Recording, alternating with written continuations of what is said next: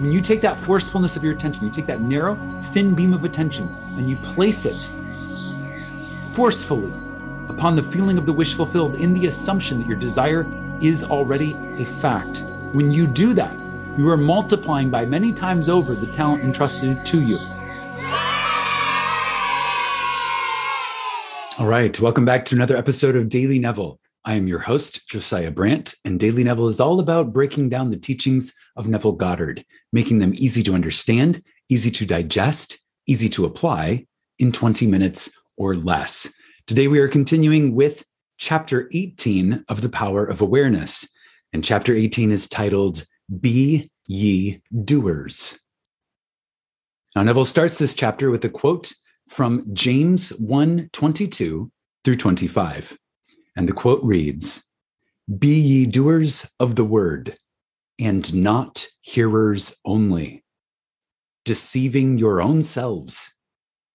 For if any be a hearer of the word, and not a doer, he is like unto a man beholding his natural face in a glass, and goeth his way, and straightway forgetteth what manner of man he was. But whosoever looketh into the perfect law of liberty, and continue therein, he, being not a forgetful hearer, but a doer of the work, this man shall be blessed in his deed. Now, this is some very biblical language, and we're going to decode it. So what the Bible is saying here is you have to do it. You can't just hear it and then forget about it and expect it to operate itself. You have to do it. You have to be the one who hears and applies. You have to take the water and turn it into wine. You have to be the doer. And the Bible likens the man who is a hearer only as to one who looks in the mirror and then immediately walks away and forgets what he looks like. In this case, forgetting the truth, forgetting to apply the truth. And Neville is about to explain to us how we must be doers and not hearers only.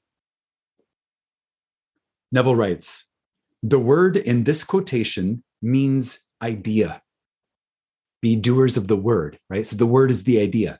The word in this quotation means idea, concept, or desire. You deceive yourself by hearing only when you expect your desire to be fulfilled through mere wishful thinking. Your desire is what you want to be.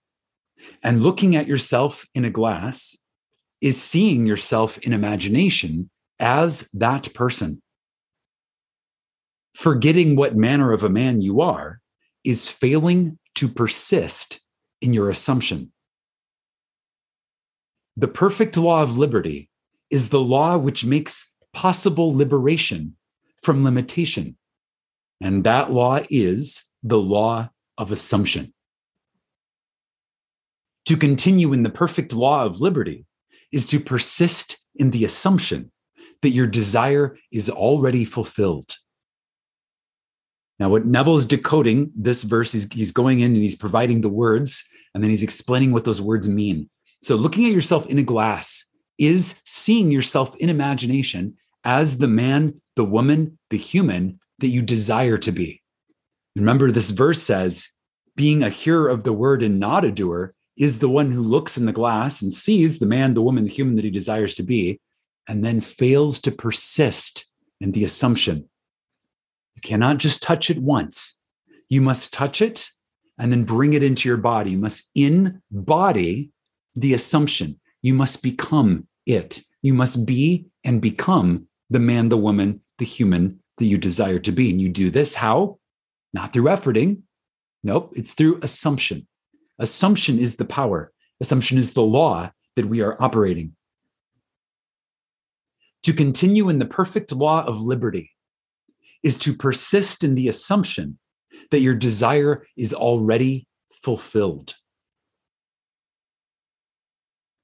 And the Bible verse here says, whosoever looketh into the perfect law of liberty, which is whoever is continuing in the assumption that the desire is already fulfilled, this man shall be blessed in his deed. Neville writes, This, to continue in the perfect law of liberty, is to persist in the assumption that your desire is already fulfilled.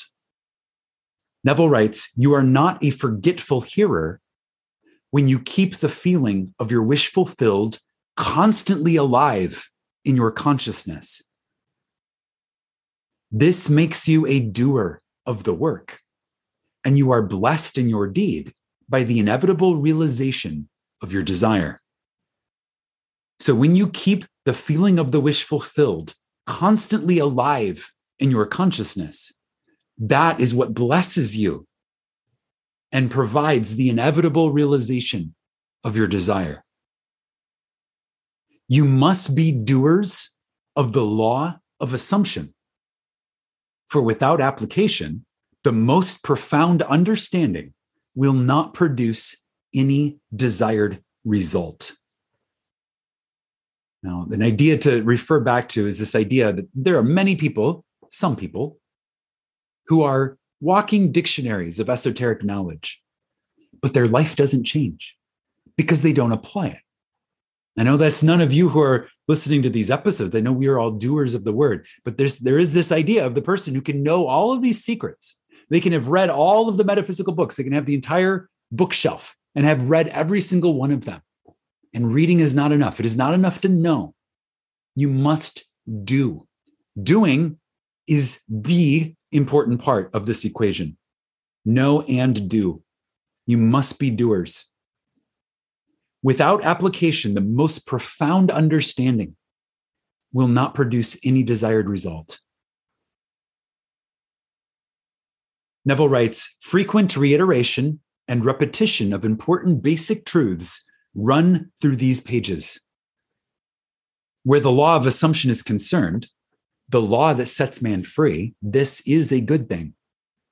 It should be made clear again and again, even at the risk of repetition. The real truth seeker will welcome this aid in concentrating his attention upon the law which sets him free. And what Neville is saying here is he's repeating these ideas over and over on purpose because it's important to do so, because it aids you in concentrating your attention upon the truth, the law, which sets you free. Neville writes, the parable of the master's condemnation of the servant who neglected to use the talent given him is clear and unmistakable. Having discovered within yourself the key to the treasure house, you should be like the good servant who, by wise use, multiplied by many times the talents entrusted to him.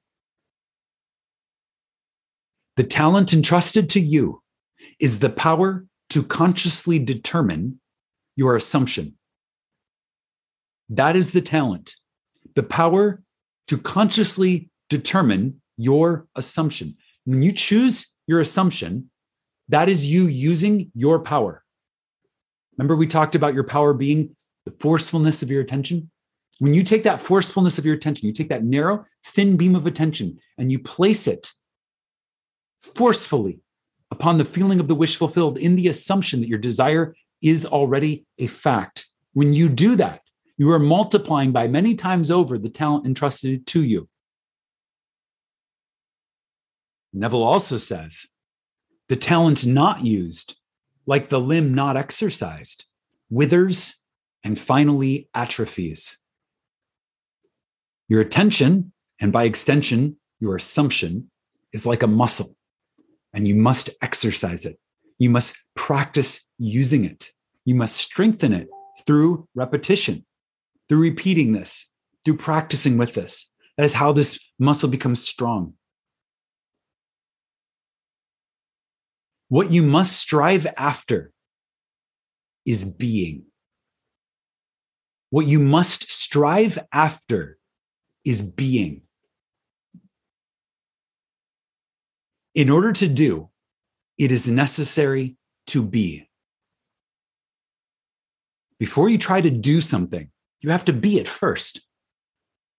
If you try to do something before you be, right, before you are the person, we talked about this in a recent episode. We talked about instead of trying to be the person who has, right? Move the energy first rather than trying to move the matter first. Move the energy first, and then moving the matter becomes so much easier. In order to do, it is necessary to be. And the end of yearning, the end of longing, the end of wanting is to be, is being. Being is the end of all those things. The end of your desire is to be, not just to have, to be and have. Your concept of yourself can only be driven out of consciousness by another concept of yourself. So you're always holding a concept of yourself. The question is, which one? And a new one will drive out the old one.